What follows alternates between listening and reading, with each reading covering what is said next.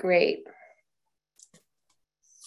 Elena, would you like to call the meeting to order, or is Adam doing that tonight? I will go ahead and do that, Chair Nichols. Thank you. Good evening, Chair Nichols and Historic Preservation Commissioners. This meeting is being held pursuant to Government Code Section 54953, subsection E, and in light of the declared state of emergency, the regular meeting of the Historic Preservation Commission on February 17th, 2022 will be conducted telephonically through Zoom. I will now call the roll. Commissioner Werner? Aye. Commissioner Berkowitz?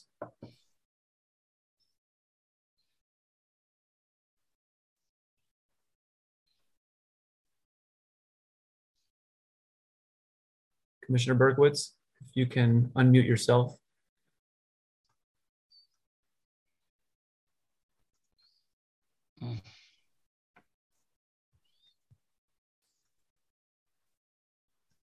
We'll go with Vice Chair Newman quickly. Here. And Chair Vicki Nichols. Here. And Commissioner Berkowitz is on the line. He's just having some trouble with his audio at the moment. Okay, he was on earlier. Let's see. Can't, because he's muted. We can hear you now, Commissioner Berkowitz. So that's where it is.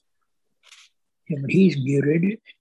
Everybody, you know, if it's muted by the host, then it doesn't work.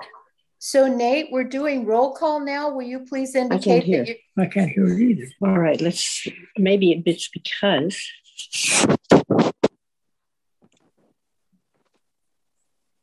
but we were hearing just fine before. Let's see if that works. Your sound is up here. Okay. There you go.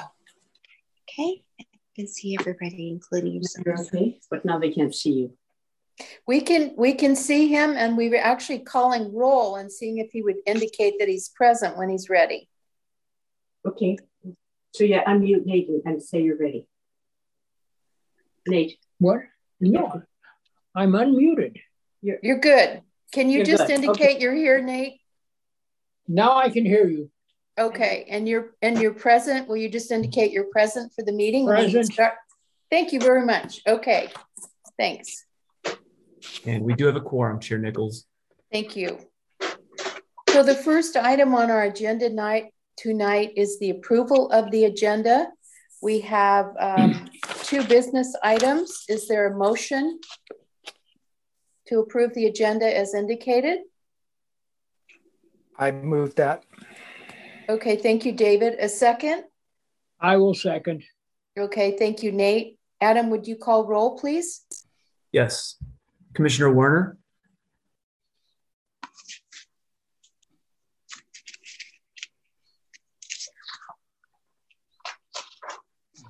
Commissioner Werner, if you can hear us.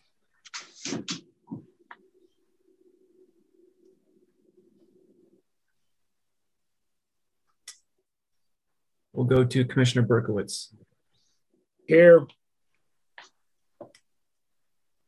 Is that a yes vote to approve the... That would be yes to approve the Thank second. you. Vice Chair Newman? Yes. Chair Nichols? Yes. And Commissioner Werner, if you can hear us.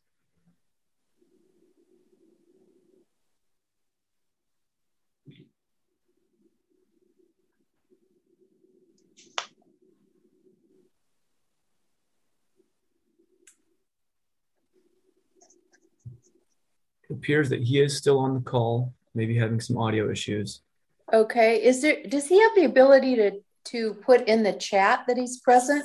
Would that suffice since the call is being recorded? It won't, and we don't have the chat function operable in this iteration of Zoom. So, but with 3 or 4, the motion should pass. Okay, thank you. When he pops back in, we can just get a confirmation later. But let's go on to the next item. The next item is the time for the public to comment on items that are not on the agenda, meaning that would be not related to 19 Prospect or to 426 Pine Street. And if Adam would be so kind to let the public know how they can raise their hand and let us know they'd like to communicate with us, that would be appreciated. Thank you. This is the time to hear from citizens regarding matters that are not on the agenda. Except in very limited situations, state law precludes the Historic Preservation Commission from taking action on or engaging in discussions concerning items of business that are not on the agenda. However, the HPC may briefly respond to statements made or questions posed by a member of the public, ask clarifying questions, make a brief statement, or make a brief report on his or her own activities. The commission may also refer matters not on the agenda to city staff or direct that the subject be agendized for a future meeting. Video or audio public comment participation is limited to 3 minutes per speaker. If you would like to make a comment, please raise your hand in the Zoom application and you will be called upon when it is your time to speak. To raise your hand from a phone, press *9. Each speaker will be notified when the time limit has elapsed. Please state your name when it is your time to speak.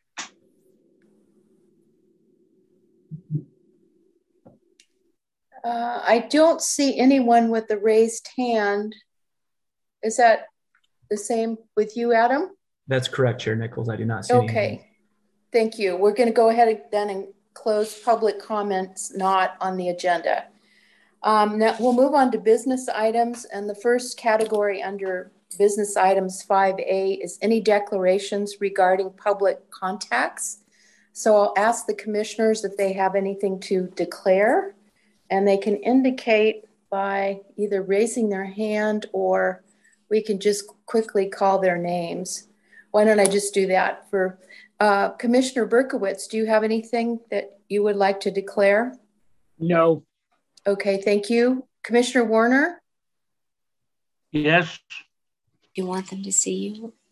Unclick that. Do you have something to declare regarding public contacts? There's something really wrong with my audio. Okay, we can hear you now. So right now I'm trying to get any declarations. I can barely hear you and you can probably barely hear me. Oh, you're coming in better now than you were. I'm sorry? You are coming in clearer than you were earlier. Am I? Okay. Yeah. Well, I'm not hearing much from you, but that's all right. Okay. Well, maybe Adam, could you ask him? Maybe he is just not able to hear my connection. Yes, Commissioner Warner, Chair Nichols is looking to see if any commissioners have any declarations to make. I'm having technical difficulties here. Okay. Vice Chair Newman, do you have anything that you need to declare or would like to declare? No. Okay. I will just comment that I do live within the boundaries of one of the properties, the 426 Pine Street property, but based on earlier declarations of and a evaluation of my situation by the FPPC, being a month-to-month renter, I do not have a financial conflict, so I will not be recusing myself tonight. I feel like I'm able to make decisions on that property in a fair manner. So I just wanted to put that on the record. Thank you. All right, Bill, I don't know what to do. Can you hear us any better now before we start getting into this review? I'm sorry, I barely heard what you said. I don't know what's going on. I can't hear much. Okay. Want to try the telephone? Yeah, what you want to do that? Have you have the number handy? No, I can't hear anything at all. Oh dear. Okay.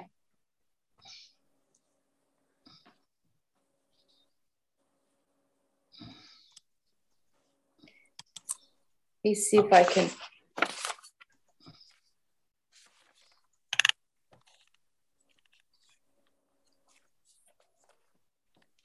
Adam or Elena, would we be able to call Commissioner Warner and give him the number if he does not have it from the agenda, excuse me, to call in?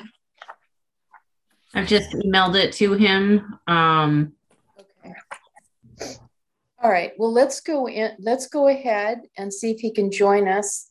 I am going to start the business item though. We did hear this last time, and I think this is more information for us that was provided. We will make sure if we're taking any action that we have Bill in, but hopefully he'll be able to make it if he calls in. Is that agreeable with the commission?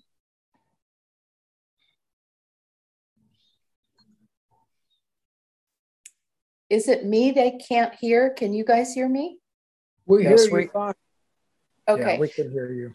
Okay, we do have a quorum, so I'm going to ask that Elena start her presentation for 19 Prospect Avenue. And when Bill gets in, we'll certainly welcome him. Elena, would you like to begin? Yes, thank you, Chair Nichols. Good evening, commissioners. So on January 20th, the Historic Preservation Commission met to consider a historic resource determination request for this property at 19 Prospect. The staff report and presentation from that meeting are provided as attachments to this meeting staff report. At that time, the HPC was not able to come to a decision due to not enough depth of information concerning the lives of Mr. and Mrs. Spring, which are former residents at that property, and people who had significant involvement in the city of Sausalito during their lives. The applicants have prepared and submitted supplementary historic information prepared by Mark Hulbert of Preservation Architecture on the lives and impact of the 101 project and the efforts of Mr. Spring to reroute that project. Is provided as attachment 1 to your staff report. Unfortunately, I did not have that at the time of preparation of my staff report, but it was circulated on Tuesday morning to the HPC commissioners. And with that, I am happy to take any questions from the commissioners. And if we have a couple of representatives of the project here tonight, and we can also ask them if they have any input. Thank you. Do any of the commissioners have any questions on what Elena has just indicated as attachment 1? I did receive it. I hope the others did. Were you able to take a look at that? I do not. You did not have it. David, did you see it? Yes, I saw it.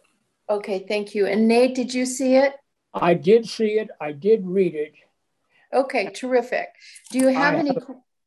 I do have a question about it, but maybe it's improper at this point. No, now would be the time. Go ahead, please. My recollection from conversations I've had over the years is that the big brouhaha occurred in the early 30s, not in the 40s, and not in the 40s and 50s. This was strictly based on my recollections, not on any good research on my part. But it had to do initially with the route after it left the bridge, not after the bridge was built and traffic was moving. And it seems to me that what I read in Huber's letter had more to do with some kind of a conflagration that occurred in the 40s or in the 50s, rather, which, again, I'm saying this is not the way I remember having heard this story told. Okay, thank you. Any other questions? I did read it too, and I just now thought that I hadn't seen, and if I overlooked it and don't recall it, I don't have it in front of me, but there actually was an election.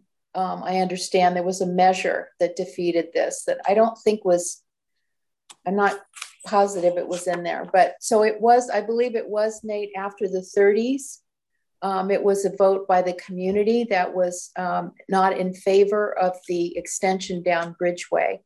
Mr. Holberg indicated a lot of newspaper sources that commented on those efforts. So I think that's what the dates are being based on. Well, that sounds a bit strange to me, because the real issue is that they built a bridge and then they had no way of getting traffic out of off the end of the north end of the bridge, and that would have occurred in 38 when the bridge was completed. So, well, I can tell you I would like to have seen some information as to what happened, as to what the original plan was. Now, what we're talking about is after the bridge was completed and operating. And I think for the purposes of this review, we're really sort of bookmarking it or bookending it to the time frame that Mr. Spring was involved and evaluating his significance in those efforts. And it was later than this. It was later than the 30s. So it's really related to his involvement is how we're looking at this, because he was the resident in the home that we're looking at. Is that, Elena, is that correct? Yes, it relates to, the question of the bridge construction and the project through the 101 was, important. But as far as the significance of this structure, we're looking as to how it relates in time to when Mr. Spring lived at the house. Okay, and I'm just trying to say that the efforts of him stopping the effort to put the freeway through Sausalito was later than the 30s, and there was an election. And the alignment of Bridgeway, which used to be Water Street, to make it a more straight shot to the bridge, was done in the 30s, but that is not related to this rerouting that connected Mr. Spring. So maybe that's, the two things are very separate. So when did he occupy the house on 19 Prospect? Trying to pull up those details right now. I'm sorry, my computer is running slow. I think if I recall, he went in there in 41. Does that sound right? It sounds right. And I believe till the 60s, because I think the applicant last time helped me understand that their applicant's family was in there in, I believe, 66. I don't have that in front of me. This is Ted Bartlett. It's 1941 to 1966 is when Mr. and Mrs. Spring lived at 19 Prospect. Okay, thank you. So does that help, Nate? That does. Okay. So any other comments about the information that we've been given supplementally to help us have a better understanding of the Springs involvement with 19 Prospect? Okay, hearing none, I'm going to ask that we considering this new information, I would entertain a motion to be able to make a motion about voting to approve or not the information provided for the historic significance of this property. So if anybody wants to make that motion. And I would like to say, I'm sorry, before we vote and make the motion, I appreciate the extra efforts taken by the applicant. I see that local legal counsel has also weighed in. I appreciate that. I will say that had we had a little bit more of this information in the initial document, certainly because we know, at least from the plaque at City Hall, that Mr. Spring was well known, this would have helped us, but we have it now, and I appreciate the extra effort. So looking for a motion, and this would be to approve the historic resources determination for 19 Prospect, including this additional information.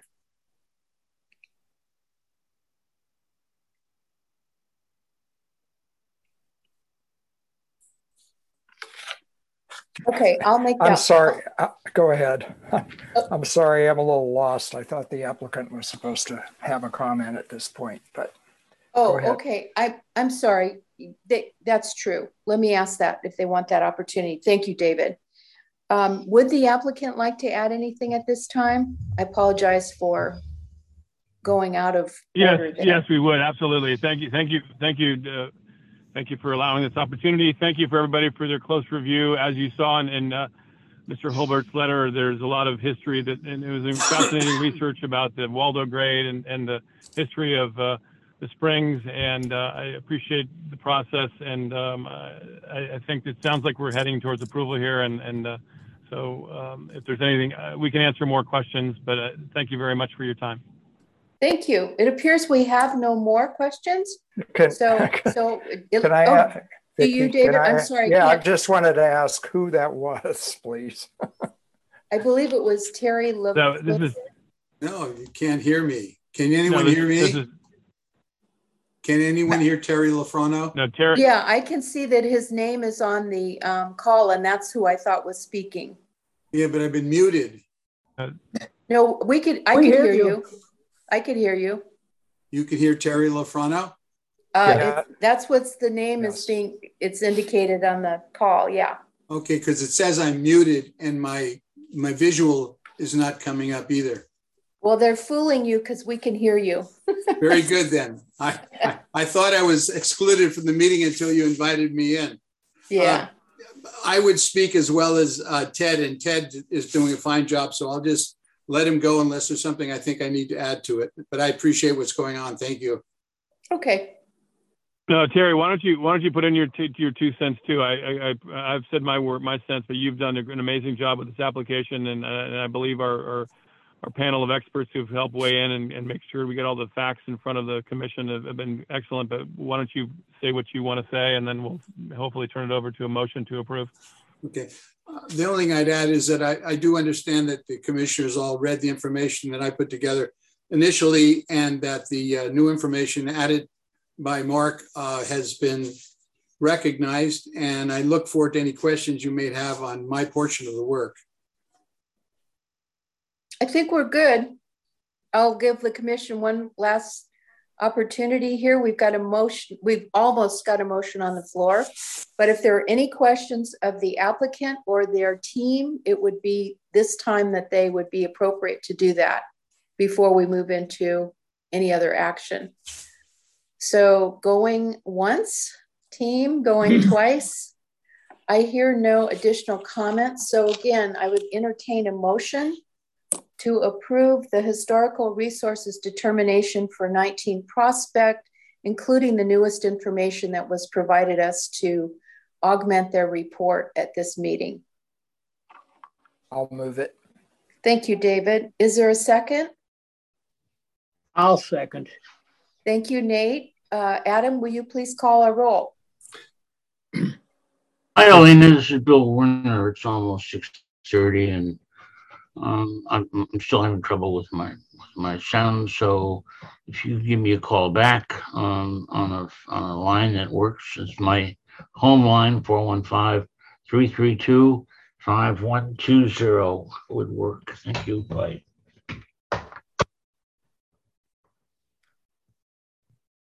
Commissioner Berkowitz. We're voting now. Is that correct? Yes, that's right, Nate. Floor. And the vote is on to approve or disapprove. And the motion was to approve. I approve. Thank you. Vice Chair Newman. Yes. Chair Nichols. Yes. Okay, the motion carries. And Thank Commissioner you. Werner, if you can hear us, but I don't think that he's able to. So what I'd like to do, if the commission will indulge us, before we hear the next project, which we have, and congratulations to the team from 19 Prospect. Thank you for your participation in this. You're good to go. Thank you very much. Thank you very much. You're welcome. Good night. Good night. Before we start the next project, which we've not heard before, can we try to call Bill's number and see if we can get him on the line? Did anyone get, I can give Bill a call from my cell here. Okay. Did you have the number he gave you? We do have an iPhone calling in now. Let's see if that's him. Okay.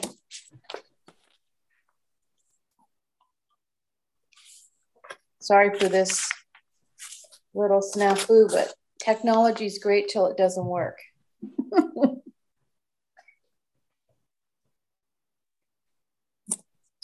Recording in progress.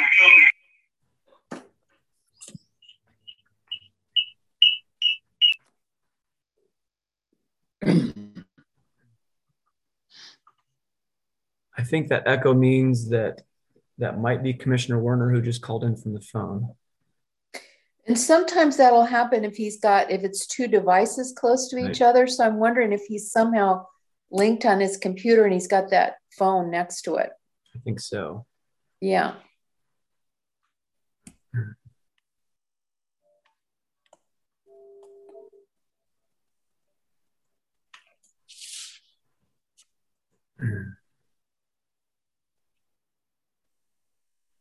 So to the applicants for 426 Pine, we're just trying to get this resolved so that we have the most participation as possible. I apologize for the delay, but if you can indulge us for just a moment more, we'll try to get our other commissioner on the line so we can have everybody with us for your report. No worries. We appreciate your time. Thank you. Great. Thank you. Commissioner Werner, it looks like you're still on the call. If you are and you can hear us, could you please let us know?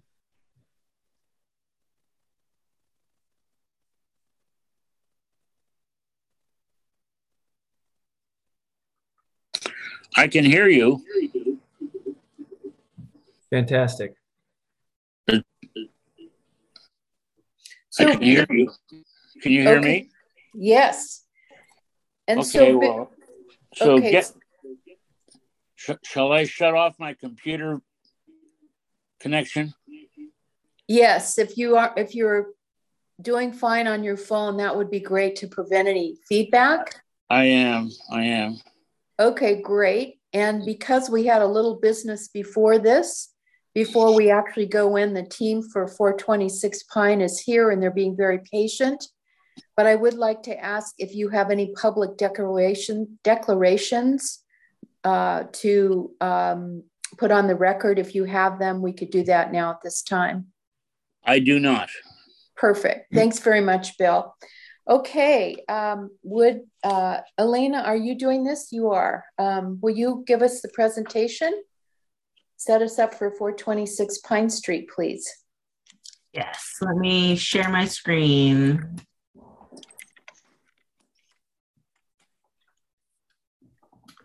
Okay. Can we see the presentation? I'm able to. Yeah. Everybody else good? Yeah. Okay, great. Okay, so we're here to consider a historic resource determination request for the property at 426 Pine Street. This is independent or in anticipation of a future design review permit submission, which the department has not yet received. Project ID 2021-00341.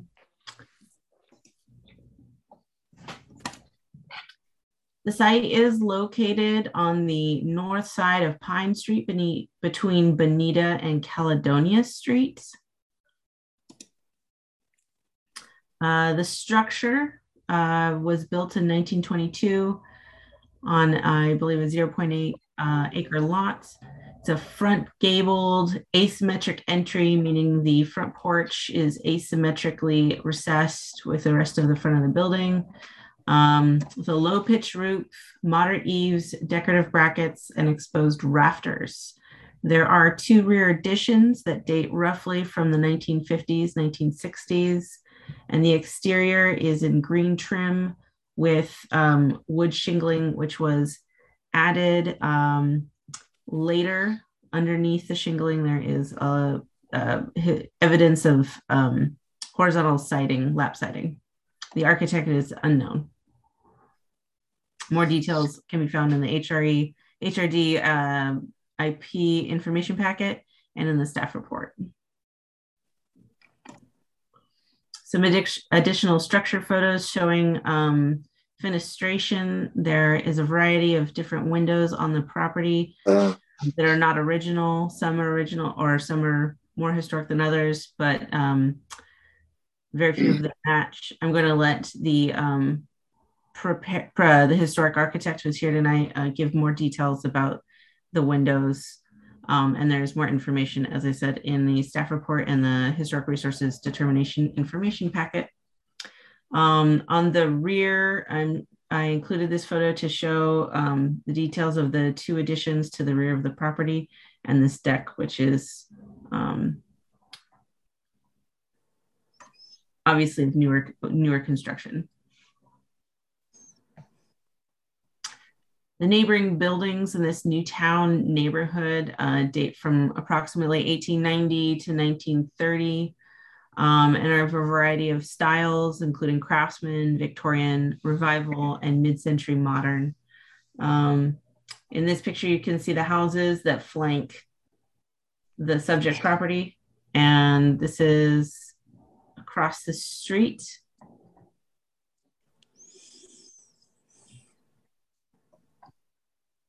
But no 2 houses are alike. The permit history that we have on the house is not deep and includes back to 1979, replacement update of the breaker box, 1985, removal and replacement of the roof, 2007, installation of the gas burning fireplace, 2016, inspection and repair of the sewer lateral, 2017, replacement of the electrical box and renovation of the kitchen, including moving a non-load bearing wall. Those 2 additions are not to the rear of the property. We don't have a permit history for that in our historic files. And here's a short summary of the past residents and owners. Currently, Mr. Beyer is the owner and occupant of the house. An applicant for this resource historic resources determination. Prior to that was Patricia Thompson, who was an occupant, a clinical social worker. Prior to that was David Griffin, back to 1989. Before that was 1975 to 1984, Graham Wilson and Sharon Bennett. We have record that Michael Nail was an owner of the property in 1973. It's unclear if he lived there. From 1956 to 1975, we do not have a record of occupants or owners, except for Michael Nail. And from 1922 to 1956, William and Alice Lewis were the owners and occupants. William Lewis laid linoleum and Alice Lewis kept house.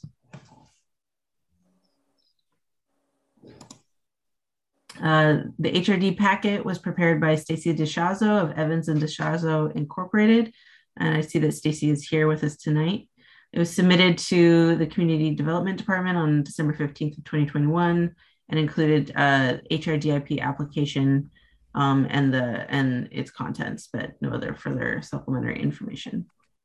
The supplementary photos were provided by staff. I've provided some draft findings for the of no significance to the Historic Preservation Commission tonight. If there are any questions, I'm happy to take them. Otherwise, we can turn it over to the applicants. Thank you, Elena. Any questions from the commissioners to Elena regarding her initial, staff report? Pardon me. I'm not seeing the individual boxes. So Adam, does anybody indicating they have a question? I'm not seeing any indications of any questions, Chair. Okay, I have just a couple, and they're more to try to get an understanding of how records are being accessed at this point. I know that the city had had the individual building address records out for digitizing. Mm-hmm. I checked with staff this morning, and I understand they are now back in the building, but they're not yet available electronically. So my question is, how are applicants being directed to do this research? If they can't get city records, and now I'm a little confused because I heard you say we. Does that mean that it's from your records, meaning the city, that you're getting these applicants? And does that mean that other very normal resources such as directories, newspapers, etc., have not been accessed? I will ask the historian more about that. But this is pretty light information. And I'm concerned about, I know when we wrote the regulations and moved to this process, it was to really replace what the former HLB did. And we spent probably 4 or 5 or 6 hours on each report individually as volunteers. We knew where to access records and usually could provide much more information than this. I'm concerned there's this 37-year gap in this little house, and I haven't seen anything significant about any modifications. So I'm concerned about how we're accessing the records. I also appreciate that it's been probably difficult for applicants, but I do understand that they have the ability to come in and access the computer as they would normally do to get the electronic records, but this is rather new. So I'll get back to the historian, but I wonder if you can update us on the process, Elena, at City Hall. Thank you. Yeah, you're welcome. So there are plans to make our digitized files accessible to the public through a portal, but that has not yet been realized. The planning files have been digitized and are accessible to us. And when we get a request for access to the information contained therein, we can either, if there's not a lot, send it over to the requester as a PDF, or they can come in and access that directly on our computer. Typically, I help people do this research often and go into the historic files. There's scans of microfiche. I do believe that there is a cache of files relating to planning submittals that have not yet been included in the digitized records, and that there are plans to go and pull these boxes out of storage, scan them, and make them available. But at this time, we don't have an index for them or know what is included in the files. And I myself don't even know where they are, but I understand that there are more files to go into the record that will be available at some point. I believe Mr. Thomas Harris is preparing that staff report to go to the City Council to ask for funding for that project. Who's asking for that? He's our contract building official, and he's been leading the digitization project. Okay. So I just want to let you know that project is underway, if not fully realized yet. Yeah. Okay. Well, that answers my question, and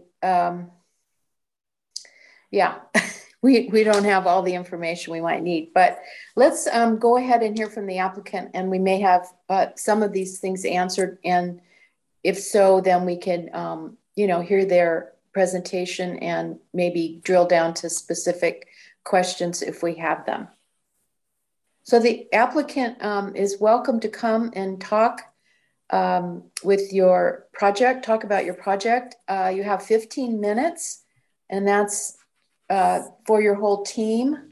If we stop and ask you questions, which is not likely that we will always do, I think we'll probably let you give your presentation and hold our questions. But if there's something that generates that kind of question, we'll stop the clock. So you definitely have your 15 minutes to do your presentation. We've all received the staff report that Elena's just gone over, so we've been able to use that. And we've seen your photographs that were included. So you can start when you're ready. I think Adam will give you access to share screen or whatever you'd like to do. I'm not sure who's speaking. All right, that's why I haven't said anything. So, Chair Nichols, this is Jake Byer. I'm the owner and the applicant. Apologies, I actually didn't even know that I had the opportunity to do a presentation. So I don't have anything prepared, but okay. Happy to answer any questions or concerns. And I appreciate everyone taking the time and being here this evening. We're excited about this project. I might just provide some short context on why we're here, and we can go from there. I do also have David Grabin from G Family Design. They're a design build contracting firm that's helping us work with the city, as well as Stacy DeShazo, who I asked to join very last minute. So she may or may not be driving at the moment, but she was a historian who prepared the 47-page report on the home in hopes that we could get the context that we needed. And there is actually a section on the methodology and all of the places that she researched in order to get the contents for that report. So if it's helpful, we could dive into that section of the report. But if I may, we've been living in Sausalito, my wife and I, Georgia, since 2016. We're pretty active community members. We're a family of 4, soon to be a family of 5. I just want to, before you go too farther, excuse me, I just want to make sure that we have a clear understanding of what we do here. We're not here to hear anything about your design review. Okay. Okay, that's Planning Commission. So what we're really going to be concerned with is Stacy's report. And I did not see those sources, but I would have expected those in the report so we know what we're looking at. So are you able to share that or? Yeah, give me one sec here. Okay.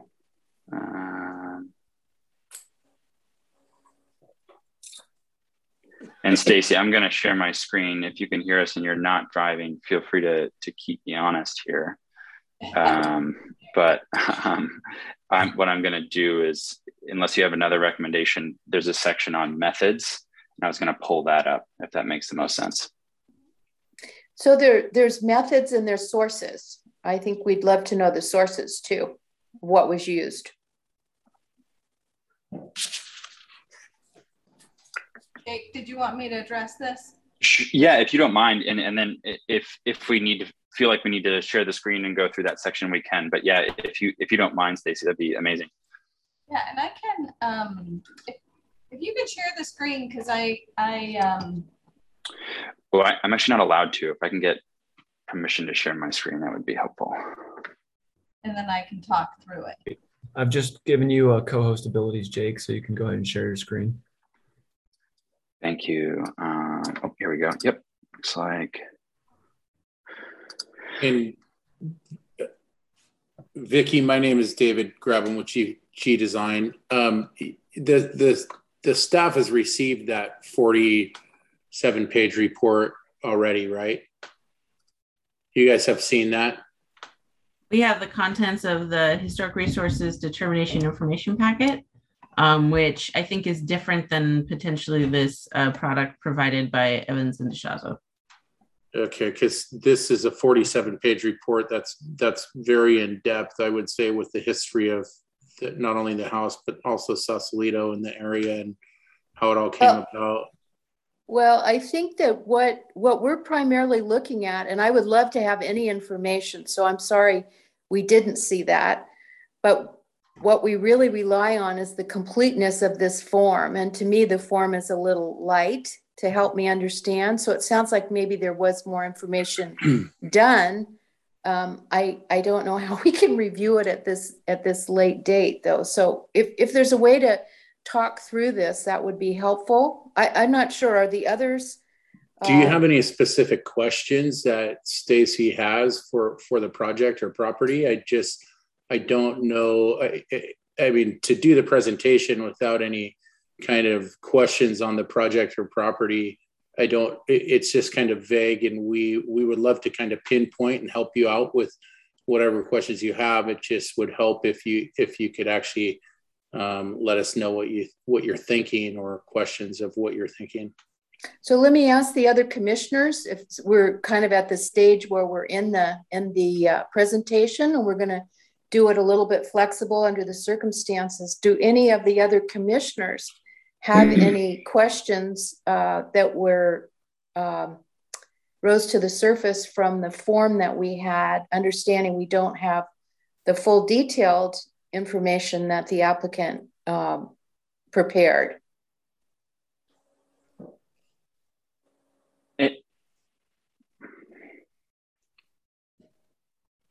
Can I get an affirmative yes or no from the commissioners, just so we can have that on the record? You can hear from me. Hi, David. Yeah, I agree with you. There's a big gap in the information that was provided to us in terms of occupancy of the house. Mm-hmm. I think is important. I think the other, and I won't speak for Bill, but he's been very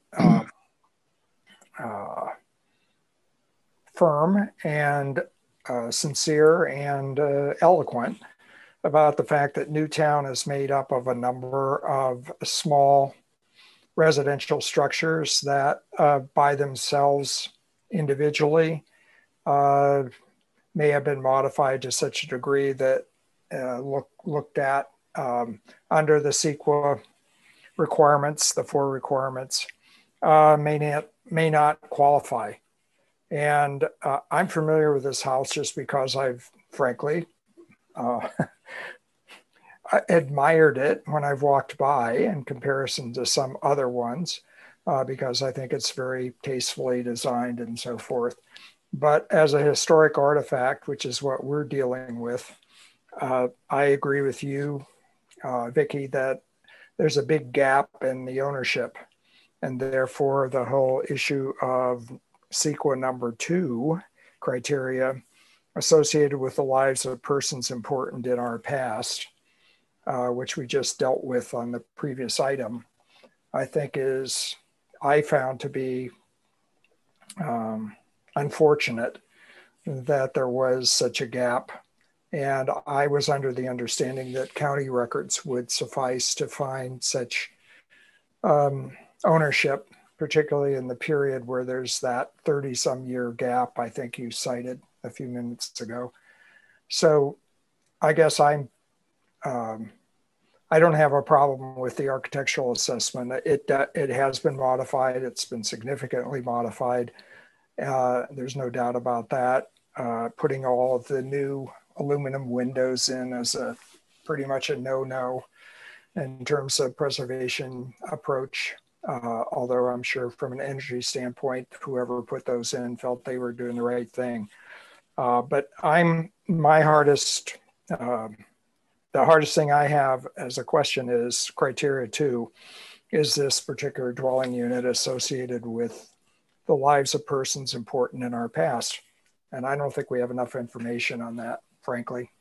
So how about if we do this? How about, since we've keyed the applicant to a point that we're concerned about, let's let them focus on this extra information, David, and see what they've got, if that's okay. And then we'll take it from there. I actually have some questions on, I didn't reach the same conclusions on the state of the architecture, but we can get to that later. But let's let them give their presentation and see where we go from there. Is that okay? So is the applicant? Yeah, fine with me if they can. Yeah, I mean, I don't. My question is, I'm sorry, Jake. My question is about who lived in the house for 35 years. And that seems to be an important factor in determining our vote on the CEQA requirements under number 2. So, and I've not seen this 47-page report, so maybe it's included in that, and maybe Mr. Graham can help us with that as well. Yeah, that's what I was thinking. And I also would like, just because I can barely see this on the screen, before we start, let's identify the sources that were used just for the record. I see, is that a Sanborn map there, I think? Stacy, maybe we'll let Stacy chat for a sec. That's okay. Just to, yeah. Let's let the preparer go through her report if we could. Yeah, I hear a lot of questions that I think I can already answer. So, Jake, can you first? I want to make sure you pulled the right report. So I need to see the cover sheet and the date on it. Does it say November? Nope, wrong one. Okay, so. Okay. Take that one off, and then the one we submitted is the one that is November 14th, 2021. And if you want, I can share my screen, Adam, if you'll. Perfect. And then I will, sorry, you guys, I just got back from field work in St. Helena, and I'm a bit of a mess. So I'm going to turn on the video, but I'm in an old sweatshirt and stuff. So nothing professional. We don't care about that. I don't. Forgive me. We all get like that, so go right ahead. So it's my daughter's. She's a Colorado buff, so there you go. Got to show my support. So, all right, am I ready to share, Adam? You do have screen sharing abilities, Stacy. Go ahead. Thank you. Let's see here. Okay. I think you guys can all see this. Is that correct? I made it large so you could see it. Yeah, that's great. Okay. So so just to sort of talk a little bit about this, I was not aware that the package that would go to the commission would not include my historic resource evaluation, because that is the technical document that's required under CEQA. The local document that we do for the city would not suffice under CEQA to be used for a determination of significance. So it's sort of a condensed version, which I love. I love that that document works well. I do them in other cities, but it's not meant to be in lieu of it or replace it or not be included. So I don't know, Adam, how that works with the city, but my hope is that in the future you would get these historic resource evaluation documents. So just as what's required, everything that's in this document was required by the California State Office of Historic Preservation. So all the sections that are within this document are all the required sections by our state Historic Preservation Office and under CEQA. So, which you guys have seen all this before. And then what Jake had been referring to is this methods section. I'm going to move us out of the way. So this is where, obviously, these are our resources. The sources are in the bibliography, and historic documents, as you probably all know, are required to be footnoted. So they're not inline text, they're all footnoted. So the sources are all there. In the bibliography, but this is your sort of introduction of what we do. We did get the entire record search from the city. We had all the permits, all the documentation. We go to the NWIC, which you all know is at Sonoma State, and we do research there. We went to the Marin County Assessor Recorder Office. We did check in with the Sausalito Historical Society. And then we also have access to Sanborn's, all Sanborns for the whole entire state of California, Ancestry.com, newspapers.com, all that gets checked. The other thing we check is the cultural resource inventories, which are all of these: National Register, California Register, landmarks, et cetera, et cetera. I'm going to go through this real quick because I think you all know, where we go. Here's the listing of all the online resources we go through. All these things are checked. We check the Pacific Coast Architectural Database for any architects known, the American Architects Directory. So there's an extensive amount of research that's done. And it's really always tough on us when we end up with a section that we can't account for. Now, if we had an unlimited amount of time, we can often, a year later, 6 months later, we can come up with this information. But a lot of houses that end up with these gaps end up being rentals, and it can be really hard to trace.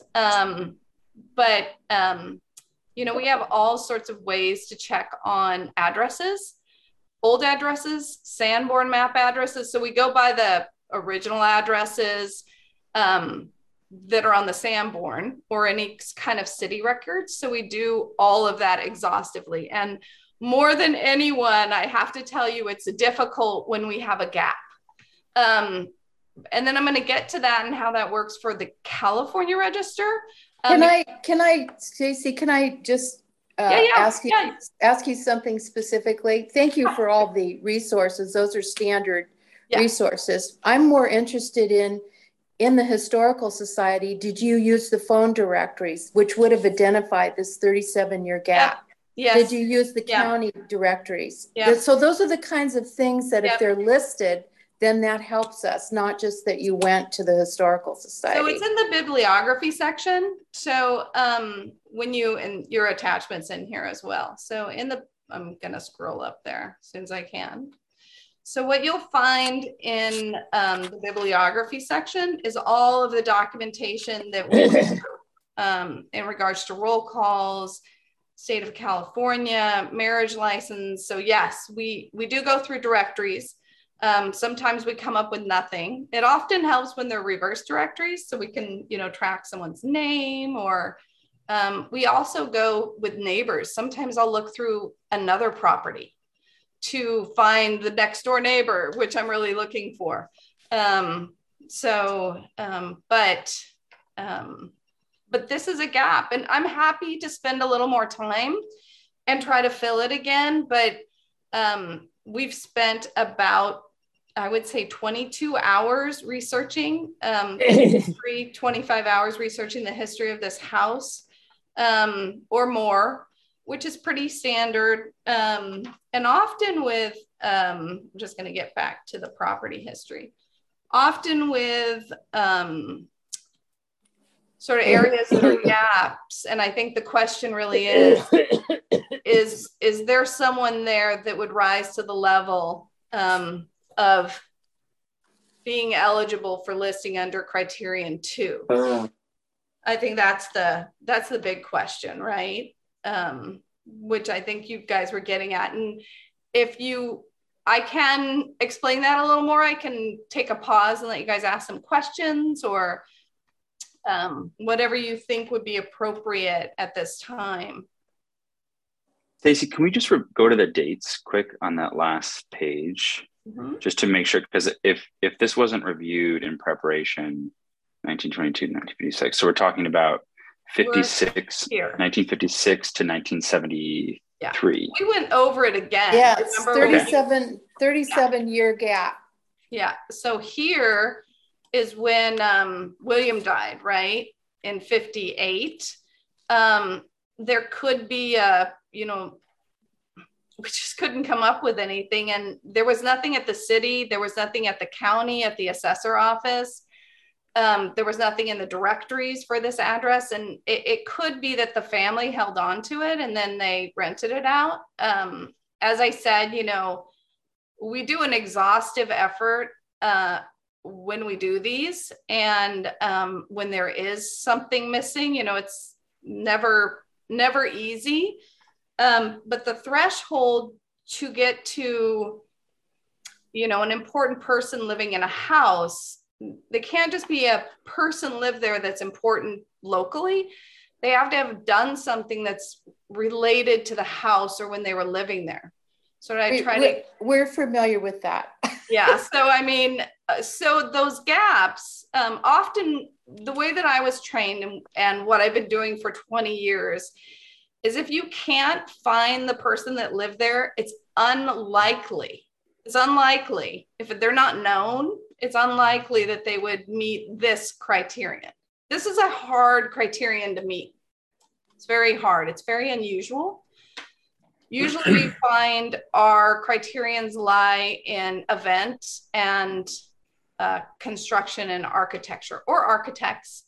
But to hit number 2 is very difficult to meet. And one thing that might be worth pointing out is I think you showed in your report that if we go back to the list of owners, the husband died And then the wife lived in an adjacent property and then died about the same time as Mr. Nail took ownership at some point. So she was living close by as a widow, whether or not she was renting it, her mother was living there at that last bullet point, or second to last bullet point. William died in 1958, at the age of 55. Alice continued to live at 1922 house adjacent to her mother until about 1970. Alice died in San Rafael in 1977. And then there's a new owner in 1973 or thereabouts. Right. So we And Vicki, does this? I haven't been in one of these historical meetings before yet, and this is what we would have needed. But it's very difficult for me to look at all this now, frankly.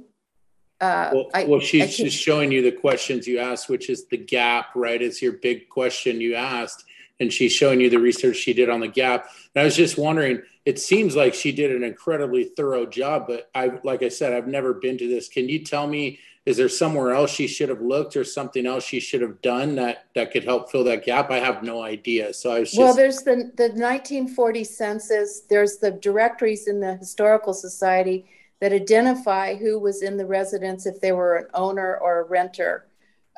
We used to do these ourselves. I'm not a professional, but we learned. So those are just the things I would use, but I understand that you may not have had access to those with, access to City Hall and have done all this stuff online, which is, limited. Right. It's great that you're saying that, Chair Vicki, because that's been sort of a problem during COVID, where we've been allowed to, we can't get anyone to do the research internally. And then we end up doing, a lot of things online. For this one, we did go to the assessor, recorder office. We were not allowed to access any of the directories in person. So, but we have access to those on ancestry.com. But exactly what you're saying is sort of that, it sort of is a little more challenging. So I appreciate you mentioning that, because, we pride ourselves on exhausting, because I get, it's very difficult for me to have a gap. And we did have really great information, lots of documents. Can you see the... It's very difficult for me to see this right now. I'm really disappointed that we didn't get to see this to consider this deliberation. Unfortunately, my computer is bad. I'm on my phone. I can't see this stuff without, so. And how does that work? Just so I'm clear, and maybe, future applicants, because I've presented before and the HRE has been included. So I'm unclear why it wasn't this time. And I don't know if that's something you would see regularly, or because that concerns me. Well, that's a question we can bring back to staff, and I think we will. And I agree with you. Yeah, if I can chime in. I've looked through all the files that we have in our tracking system and in our hard drive, our server drives, and I don't see I don't see this report in there. So I don't know if it was somehow submitted but missed, but I don't see the files anywhere. How did you make didn't you make your findings off this report? I have no idea, but I would assume that when we turned in that document, we submitted the report, and I would think that a lot of these findings that you put up here were taken directly off of the report. Or did you find this information yourself?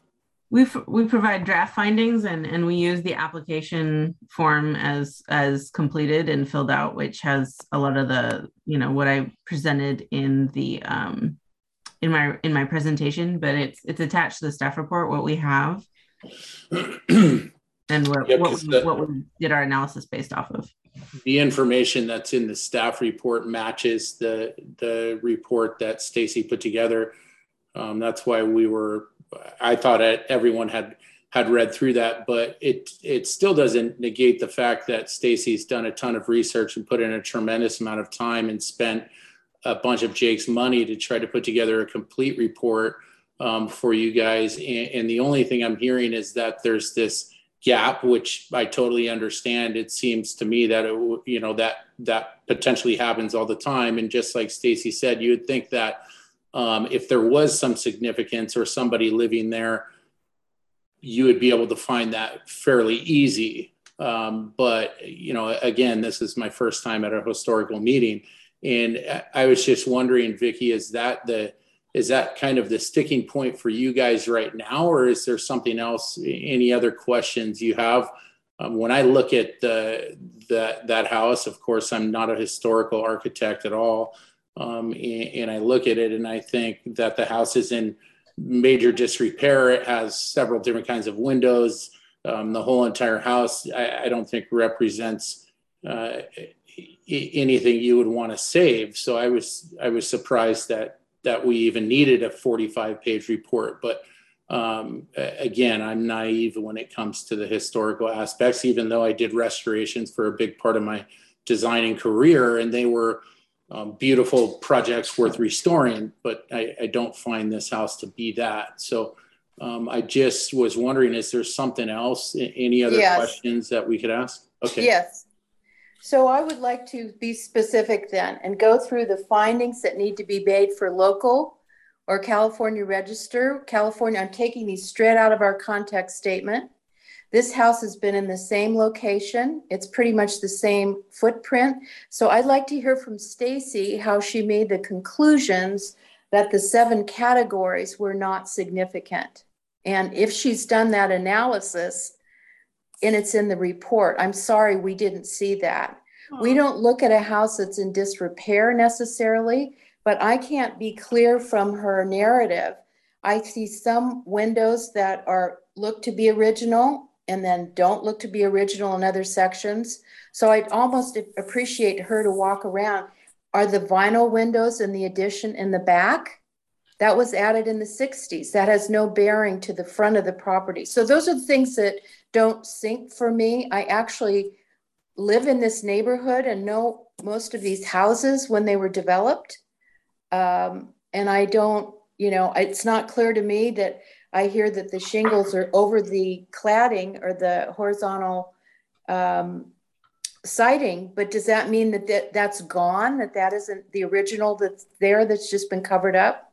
So these types of cottages or smaller houses are indicative of this area. We have talked about a potential historic district for this area. So I'm using extra scrutiny to make sure that we're not picking off individual properties at a time. We are not in the period of evaluating for a district, but I'm looking at this in the context of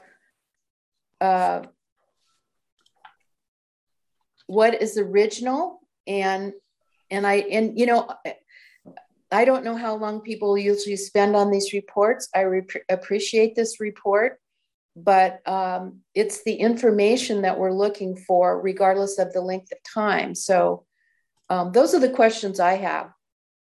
Is the horizontal siding intact? Where are the vinyl? There's no way to know if the horizontal siding is intact because it's under the shingles, and you would assume that people don't just shingle their house. It's the most expensive sidewall you can do. So the horizontal siding is obviously in disrepair. That's why they went over it. And the footprint is not the same. There's two additions that are clearly 1960s, 1970s on the backside of the house that make the house look terrible, basically. And, you know, I mean, those are just some of the things that she pointed out in her report. I don't think that all of the information got transferred, but go ahead, Stacy, and sorry for jumping in there. Yeah, one last thing I'll add on the windows. Sorry, Stacy, and then I'll let you go. Is I think about it's over about 80% of the windows are like the front. If you look in the front of the house, I have renewal by Andersen, and if you count the windows, I think there's maybe just about 30 or so, and about 80% of those are definitely not original to the home. But go for it, Stacey. Sorry. So, Chair Vicki, I think we're sort of dealing with two different questions. For the California Register is something separate, and you're actually looking at local. So, as you know, the California Register doesn't evaluate for local significance. That's not its state. So, the heavyweight of the historic resource evaluation and that documentation that you guys didn't get in that report is really weighted in California Register.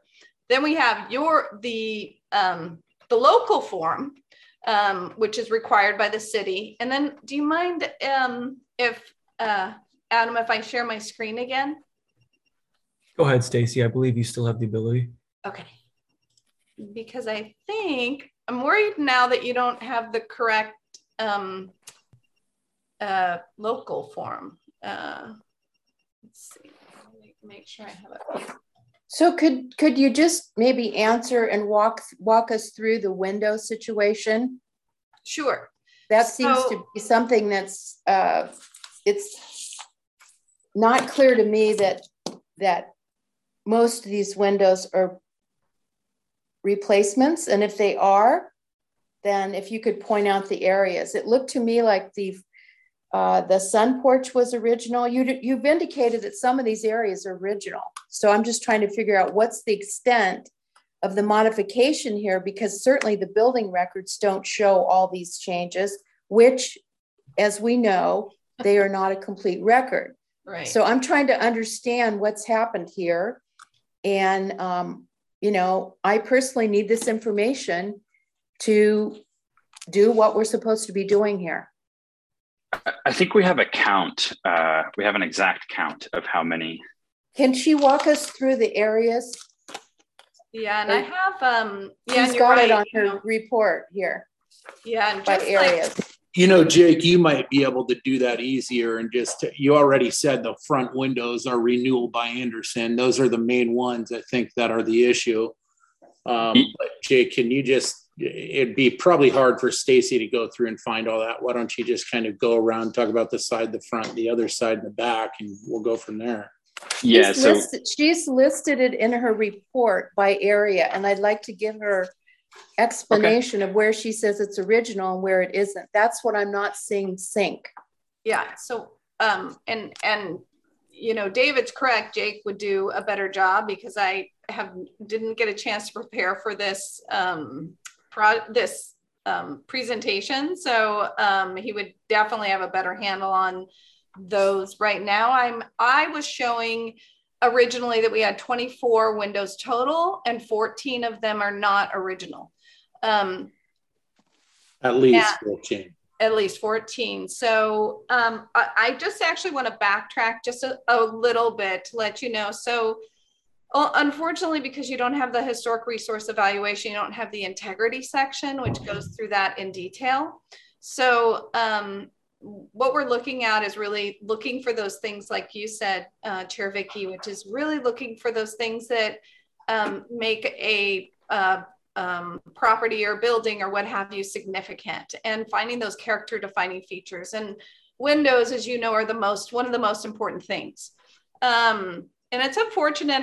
I don't know if these were not permitted. I mean, they don't seem to be permitted, but there was a significant amount that's replaced. But another thing that's an issue with this house is the other things that have been replaced. But I think for your question, what you're trying to figure out is, are they, from my evaluation, I don't look at it's on the front, it's on the side, it's on this. I look at the building as a whole. And it's the number of replacement and what they are, have the window openings changed and things like that. That's how I look at what I'm required to do for my evaluation. I think locally, obviously it's the street facing views, but we don't consider that when we're looking at number of windows missing. It could be important, but often it's really that the windows are not original. But I believe that Jake can best answer which ones those are, because I think that really plays more to your local, which is, I think, is what you're getting at addressing. Yeah, if we're concerned about the front of the house, there's 5 windows. 4 to the 5 are renewal by Andersen. I mean, it's a rectangle. It's a 1,300 square foot house. We could go side by side if you wanted to, but some of the other parts of the house have new windows as well, and the second story, which is not legally square footage, but there's windows that have been replaced up there, as well as the bedrooms, both bedrooms. The window next to me and what's the third bedroom also has a replacement. So it's on all four sides of the house. If you walk around, you'll see Renewal by Andersen windows. And in addition to that, Jake, the trim in the house has all been changed as well on the exterior to work with the new shingle set. So not only is there less than 50% of the windows original, also all the trim has been redone on all the windows. So is there a threshold, Vicki, that you say, 50% of the windows are still original and that's our threshold? Is there some kind of threshold, or is this just a lot of gray area? And again, I don't know, just wondering. No, I just was trying to determine from the narrative where some was original, some wasn't. And it was a lot to read, and I was having a hard time visually going around the house. I didn't do a site visit. It's you can't see from the street, because of the hedge, which is kind of fun, the shape of the hedge, but you can't see the house. So let me ask the other commissioners. David, do you still have questions about the individual? Could you answer my question, Vicki? I'm sorry. I'm trying to learn here and process. This is my first meeting, so I want to know going forward. Is there some kind of marker that you're thinking of, or a threshold that you're thinking of? Like, I just don't know, so I was just wondering. No, I don't believe there is. Okay, thank you. I'm just trying to see what, if someone's saying everything's been replaced or windows have been replaced and it's 2, is that something that can be restored when the rest of the building is intact? That's how I'm looking at this. Got it. And you're saying, that none of these original windows are original, and that's a different factor that we're looking at. So, well, no, I was saying the trim has all been redone to allow for the new siding. Some of the windows are definitely original, but most of them are new. But all of the trim has been replaced to allow for the build out of the siding. Right. So when I look at a restoration, I'm looking at the trim also. Like I said, I used to do restorations for the main part of my company, and we would literally cut the molding the exact same and make knives and router everything the exact same, full restoration, which I love to do. But I just see there's so much of this house, literally the whole skin is a totally different house. So I was just wondering what the threshold is and how much of it has to be original, or even that is even a factor, or just a judgment. So thank you for answering my question, Vicki. Okay, thank you. David, in light of the Stacy walking us through the information that we did not get, which is a shame, are you comfortable with that, or do we need more time to look at this? My original comment was about the gap in occupancy of the house. Right. And I still, we know that Sausalito had some relatively and very famous people that were renters. They weren't owners in some cases. And so that's what I was thinking of primarily. I think that it is a qualitative decision related to the character of the property architecturally, as opposed to what it was.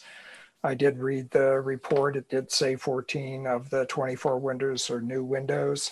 I have no reason to argue with that. I have no reason to argue with the idea that they put shake shingles on the outside because someone liked that and they didn't like the original siding, or it was damaged, or who knows. So architecturally, I'm not going to argue that the house has the same character that it had in 1922, because I don't think it does. And the other 2 criteria, of course, about prehistory and the distinctive characteristics of our method of construction, I don't think it did either. This is the same, and you echoed that, and I'm surprised Bill hasn't spoken up. But again, it's about the new town and the fact that these small houses built in that period of time were about the big important part of the history of the evolution of the city of Sausalito and that these were what we would have called at the time middle class housing. And they played an important part in developing the rail lines and the other marine industry that is here or has been in the city. But that's not what's we're discussing. We're discussing right now one property, right, and what its condition is right now. And the only serious question I had was that the gap wasn't 5 or 10 years, it was 30 years, which seemed to me to be a very large gap. And just to assure Stacy, normally we do get HREs, so I'm not sure why we did not get the HRE. In fact, I wondered why it wasn't there. And not just the HR, the application form from the city. I think that I'm convinced that Stacy and whoever did the best they could given the current circumstances for that 35 or 37 or whatever it is year gap. And it's unfortunate we don't have that information, but that's really the only question that I had. Okay, so I just wanted to ask that I just was thinking about the report on criteria 4. Could we go back and see what Stacy's response is on that? This is cultural resources. Did she evaluate that? This is a known within parcels. This is a known burial site. It's documented. And we've had other properties that have been reviewed that have looked into this. So was there any... I'm sorry, Vicky, known burial site for what? Miwok. Oh, it does that have to do? Oh, interesting. Let's let the historian answer criteria 4 and what you looked at. So this isn't an archaeological study. And obviously I am a former archaeologist, but don't tell anyone. So my business partner is an archaeologist. We have way too much archaeology going on in Marin County. We are aware of the nearby burial site. It would not, this is something that if required, the city, would need to do consultation. I don't know if AB 52 is required at this point for this property, but there is no known archaeological records at this property. So right now, you're unknown. There can be archaeology everywhere, right? I mean, it's everywhere. So currently, there are no known archaeological sites within the boundaries of this property. But if a cultural resource study or an archaeological assessment or study was required by the city for this, they could address those questions for within the property. We have obviously done that before, but obviously we're discussing sensitive information. But there was nothing from the Northwest Information Center that came back as positive for this property. That's the answer I was looking for. So you did check that. Okay. If there wasn't, I wouldn't say it in public. That site's known and documented because it's been, it's very clear. And there's been thank you for bringing that up. There's been participation with the tribe on the street. So we know that, and particularly across the street. So it's published, or I would have never said that. Yes, I would have brought it to staff. I know the rules. So if you've looked at that, that's great. Yes. And we are one of 3 qualified archaeology firms approved by FIGR. So if there's anything needed or any questions or anything about that, happy to talk with the city or Chair Vicky with you, definitely personally. We have a lot of records and things, and happy to assist in any way. So I think it would be beneficial because it is so close to properties that I've known that the sites have occurred on previous HLB and also as a planning commissioner.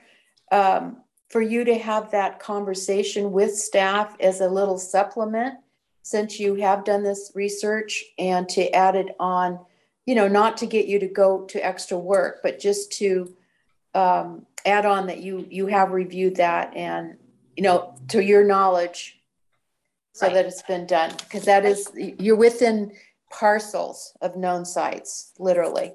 That's right. So I that's in the HRE. It's just not on your city form.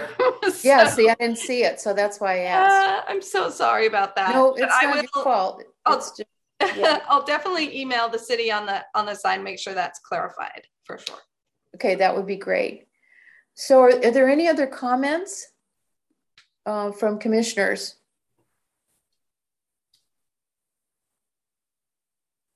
Okay, all right. Are we ready to make a motion on the historical resources determination, with the caveat that Stacy's going to provide a little bit more information, as we've discussed, on criteria 4 for cultural resources on the site, just to have as a good record to go with the project going forward.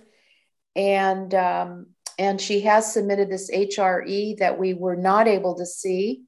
I would sure like to see that, even without the action. I mean, even after the fact, with the action we take tonight. And I'd make a strong recommendation to staff that for whatever reason, that they, we make sure that we get those included with our reports next time, so that we don't, so we have all the information that's been prepared, and it's smoother for everybody. Let's put it that way. So that would be my suggestion, and I'll entertain a motion. As I said, is there a motion for approval on this? Is my speaker open? It is. Do you have any comments, Bill?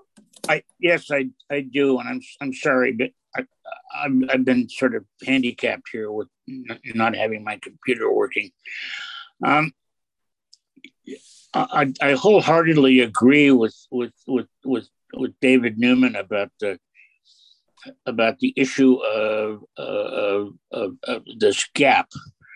But it seems to me that the gap is now created a situation in which we're going on a fishing expedition for all kinds of other alternatives, issues that need to be explored and redone in detail and so on. And I don't think that is appropriate. I don't think it's fair. A 30-year gap in being able to identify who occupied this particular building, it is not surprising to me. A lot of the people that occupied these buildings during that particular 30-year period didn't want to be identified, and will not be identified. And so it is relatively, it's very difficult for me to hang my hat on something that is, so important to this applicant as this is on that gap. Though I would like to know who lived there. Probably there might be some salacious thing that would be really interesting, but we don't have it. So from my point of view, I think that the applicant has done everything they possibly could. Not that they possibly could. They could possibly do all kinds of things, but they have done everything necessary, under the terms of the application and the usual requirements of the city of Sausalito. So if anybody doesn't, nobody else wants to make the motion to approve this application, I will. Please do. I think we're at that stage, but I appreciated your comments. I did. Second his motion. I'll second his motion.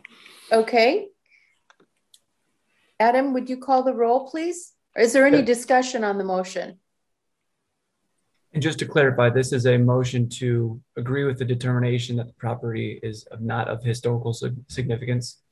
Yeah, that actually was not very clearly stated. Bill, will you confirm that? Yes, I will confirm that, and I apologize for not being more articulate. No, that's okay. You added your comments, which were helpful. Thank you. Okay, we're still good with that, with the seconder? Yes. Okay, thank you. Now, Adam, could you please call the roll? Vice Chair Newman? Yes. Commissioner Werner? Yes. Commissioner Berkowitz? You are on mute, Commissioner Berkowitz.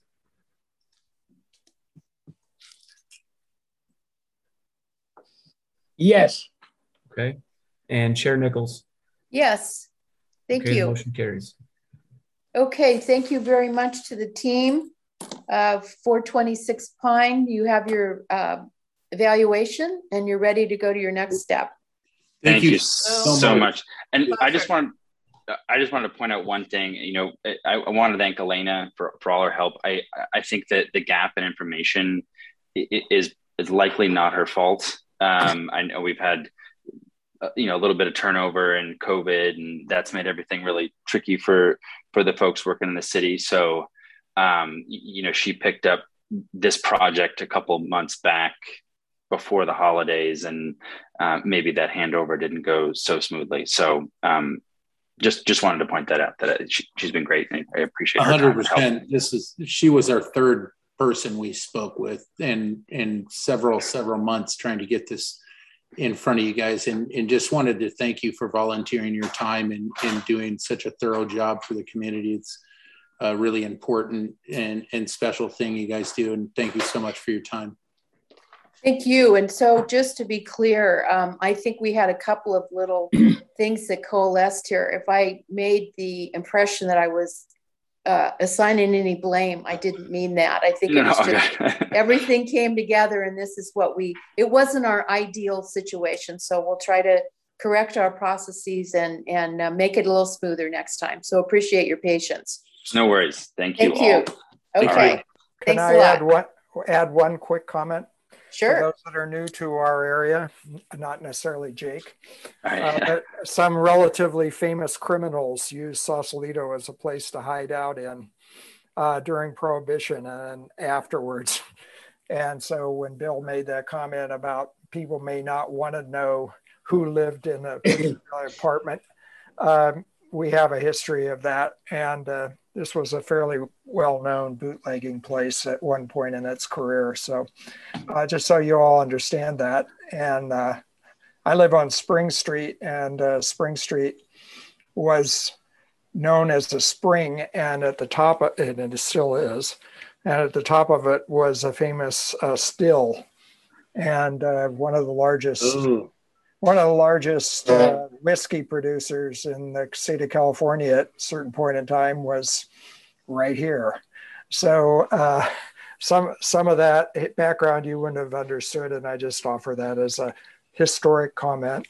Yeah, there's a great blue book that we actually have on our coffee table, which has pictures of the homes and then which gangster from Chicago came and lived in it, or supposedly, right? You don't actually know, but there's definitely some in here.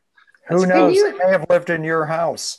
Can you share that title with staff? I would love to see that, and I will update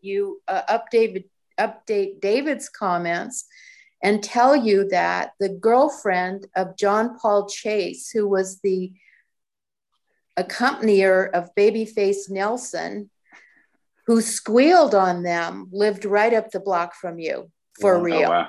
Yeah. So, yeah, you're in the neighborhood. That's really cool. Wow. He went to prison. He went to Alcatraz and Leavenworth. So, yeah. We'll keep it funky, but we probably won't do anything too crazy. Okay. All right. Good night. Thank you all. Cheers. Okay. Thanks. I'd like to point out, however, that one of the things we're looking at, GAP included, is the fact that in that period of economic duress during what became the Depression, a great number of these houses were rented. And I would suspect that the rental rate in Sausalito may or may not have followed a national average or a state average. But there is a big economic reason why we don't know who owned all these homes. And that's okay. And many of them were turned into boarding houses. And that too, it turned out to be okay because it solved a housing problem and we didn't have a homeless problem. Enough said. That's great.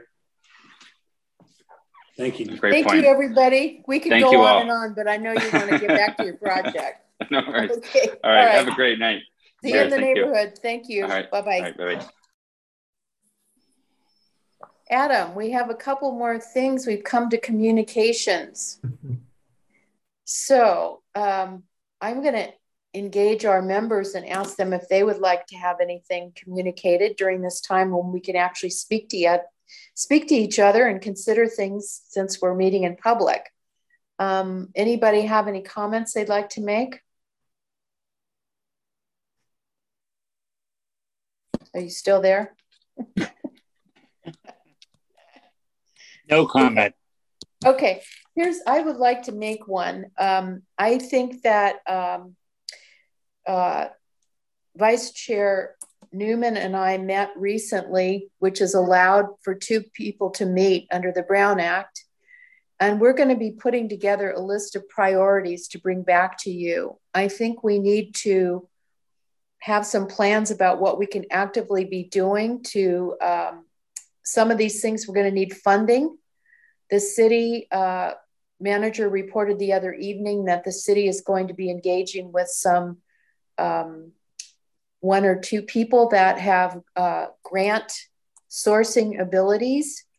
We know we need our inventory done. We know we need some other things done, and the city budget is quite tight. So I want us to be in a position to be right there asking for things like the other committees to see if we can get these things funded. So my hope is that we'll bring these back. I was going to just, make the list more readable and confirm back with Vice Chair Newman that we kind of captured everything and then hope that staff can send this out between meetings, which is allowed as long as we don't comment, but just hold our thoughts individually, and we'll have had some time to think about the list and then put it on the agenda for next time where we can talk about what we may want to pick as 1 or 2 topics to get completed.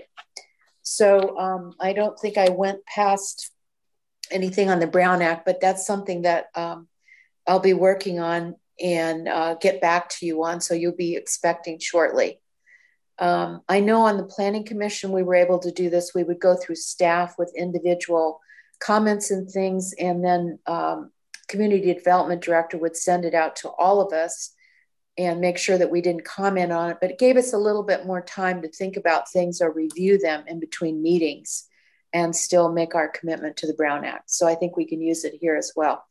I think that's pretty much it from me. One of the things that we will be asking, I believe, is to start learning more about ways we can get the advantage of or the benefit of some of the programs put out by the California Preservation Foundation. I know we used to have a membership. I don't know the status of that, but they put on some really good webinars that are not really long. And we do know that we have to take classes and keep ourselves current as a requirement for our certified local government as members of this commission. So those classes can count towards that requirement too. So that'll be included in some of this. So that's pretty much. David, did you want to add anything, or? I just would alert Adam in particular to that the CLG annual report, you should be checking if you haven't already as to when that's due, because we've been tardy on a couple of occasions with that. And if they're going to be considered for matching grant in the future, they really like the fact that we really pay attention to them, as you might guess. And the other thing, Vicki and I talked about this the other day, and it was brought up last year as well. Now that the Bank of America building, former Bank of America building, has been procured by the city and is being assigned. One of the things we had a conversation previously with our former community development director was that even though it's a city property, it still needs an HRE. And because there are some significant architects that were involved with the project, it's in a significant location.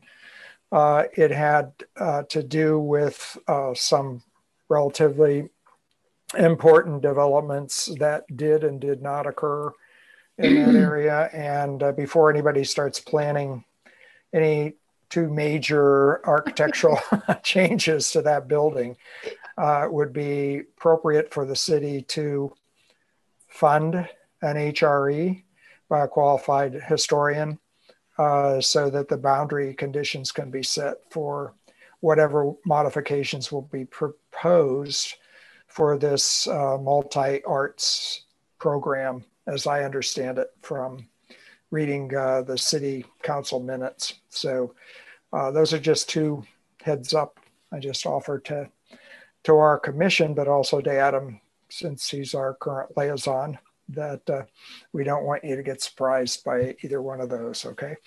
Well, I appreciate that friendly reminder, and I'll be coordinating with our principal planner on who our CLG coordinator is and making sure we're in good standing with the CLG requirements for, as you mentioned, grant purposes too. Terrific, that's great. And I did make the commitment to the city manager in the council meeting the other night when I heard one of the areas was considering historical preservation, of having the council weigh in on that as a topic. I was so excited to hear that back on the even the consideration that I did thank him and offered the support of our committee to help identify opportunities. I'll go through the CLG listings and all that, Adam. So we know that some of this stuff, David and I, as we talked, is going to be, you know, it'll be helpful if we'll take some of the load off, but we need to get some of this stuff done, and we're willing to do that to help. So if you need help on the report when you're doing it, the two of us are familiar with them from before, so you can call on us and we're still okay with the Brown Act. Is that okay with you, David? If I unmute myself, yes, it's fine. Okay, good. We want to be here to help, and we really want to be move these items forward and get some stuff done, and appreciate your help doing that. So that's pretty much the end of what I had to say, and I would love to hear from you if you have anything for us. Well, I just wanted to thank you all for, you know, giving the applicant a chance to explain some of their responses. And so sort of a longer format. So we appreciate that and helping them get their projects moving along. So thank you for that flexibility.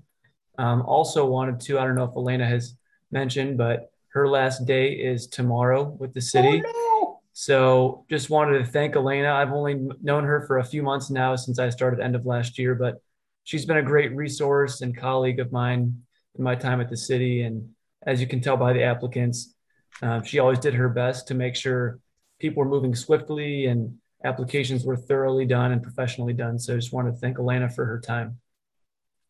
Yeah, thank you, Elena. Are you already off screen? No, I'm here. I'm out of here. Thank you for your help. I know the conditions have been difficult. And I think I've heard like a little voice or two in the background. So you have some priorities, I think.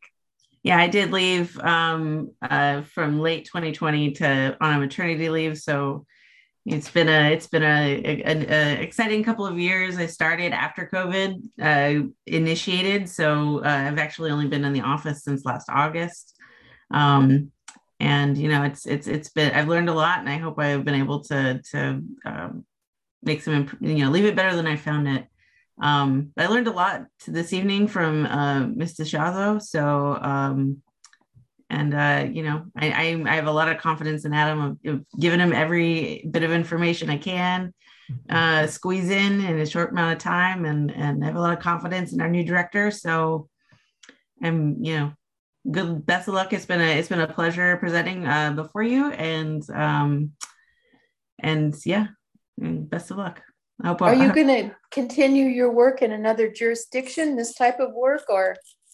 Yeah, so I'm going to work for M Group, who has done, done a lot of work with Sausalito. Yeah. And I think I'll be working also with the city of Petaluma through M Group, and also working on CEQA resource evaluation. So I'm a novice in CEQA, and more, I want more expertise. And so that's part of why, professional development towards CEQA work is my goal. Great. Good for you. Well, congratulations, and we will miss you, but if it's a better opportunity or an additional opportunity for you, understandable. So thanks. You're very welcome. I wanted to go over to, before we close tonight, a little bit on how we process these applications when they come in. Terrific. Yeah, because I've seen some HREs prepared by professional architects, historic architects, and it's great when we can see that, but it's not fundamentally a requirement that I'm aware of, that an application isn't complete without one. Our instructions in our HRDIP say it is advised but not required that it be prepared by an individual that meets, the standards in the National Park Service, et cetera, et cetera. So, and I believe that intent was for homeowners or non-specialists to be able to prepare that packet and submit it. I'm not certain, but I believe that was the intent, that people could prepare it and submit it without having to contract with a professional to prepare that HRE report. So when we get a moderately or as complete as possible HRDIP, we move it forward in the hopes that it has enough information for you to make your determination. And hopefully, and we've gone around and around with applicants who haven't filled it out completely enough to make sure that what comes to you is as complete as we can find, not being able to just go and do all of the research ourselves for the applicants.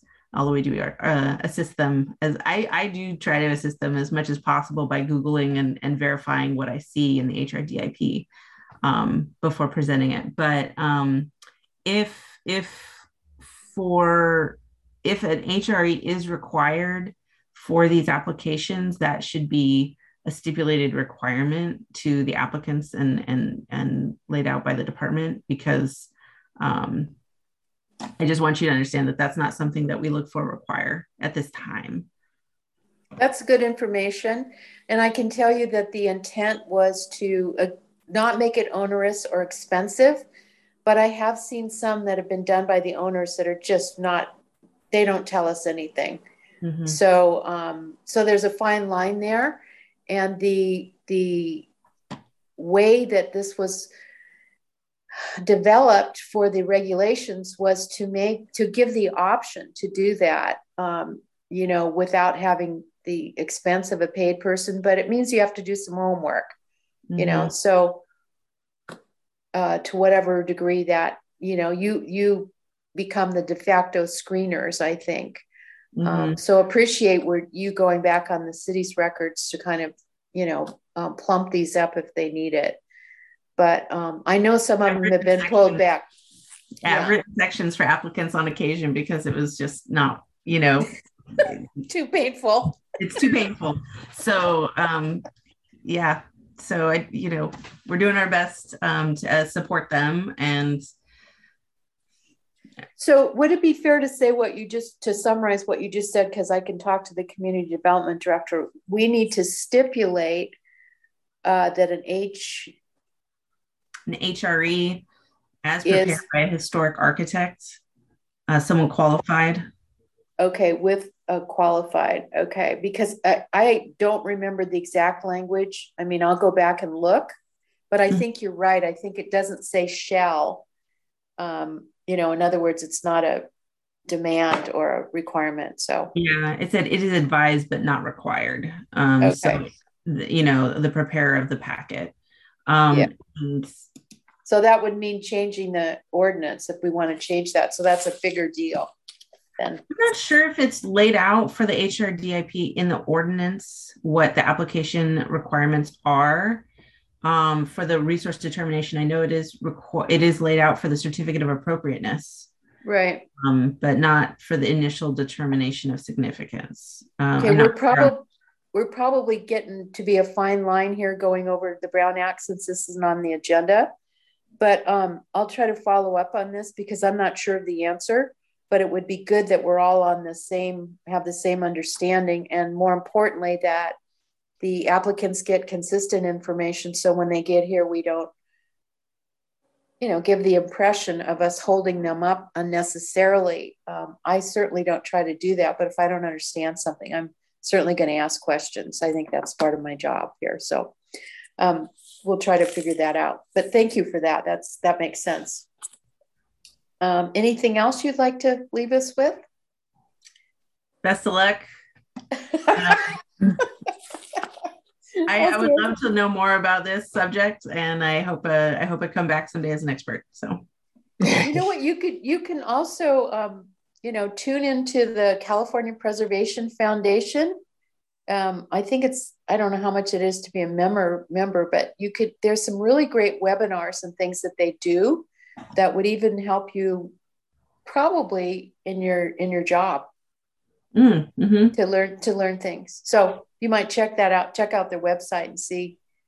They may have something in your, M Group may have a membership that you can attend things off of.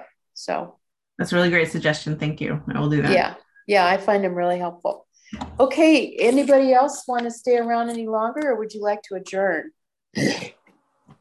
Okay, Nate's ready. We don't need a motion, but I'll just say that we will adjourn the meeting at whatever time it is, a little bit before 8, right? 7:56. Okay, everybody good with that? And Adam, our next scheduled meeting is? I believe it's the 17th of March. Oh, St. Patty's Day. Okay. Is that St. Patrick's Day, the 17th? It is. So maybe we'll have green beer on screen or something. All right, everybody. Thank you. And we'll see you next time. And then Adam, I'll follow up with David, and then we'll send you something. So maybe you can send it out to all of us. I'll be looking forward to that, and we'll send it as a one-way communication. Absolutely. Okay. Thanks, everybody. Okay. Good night. Bye. Bye-bye.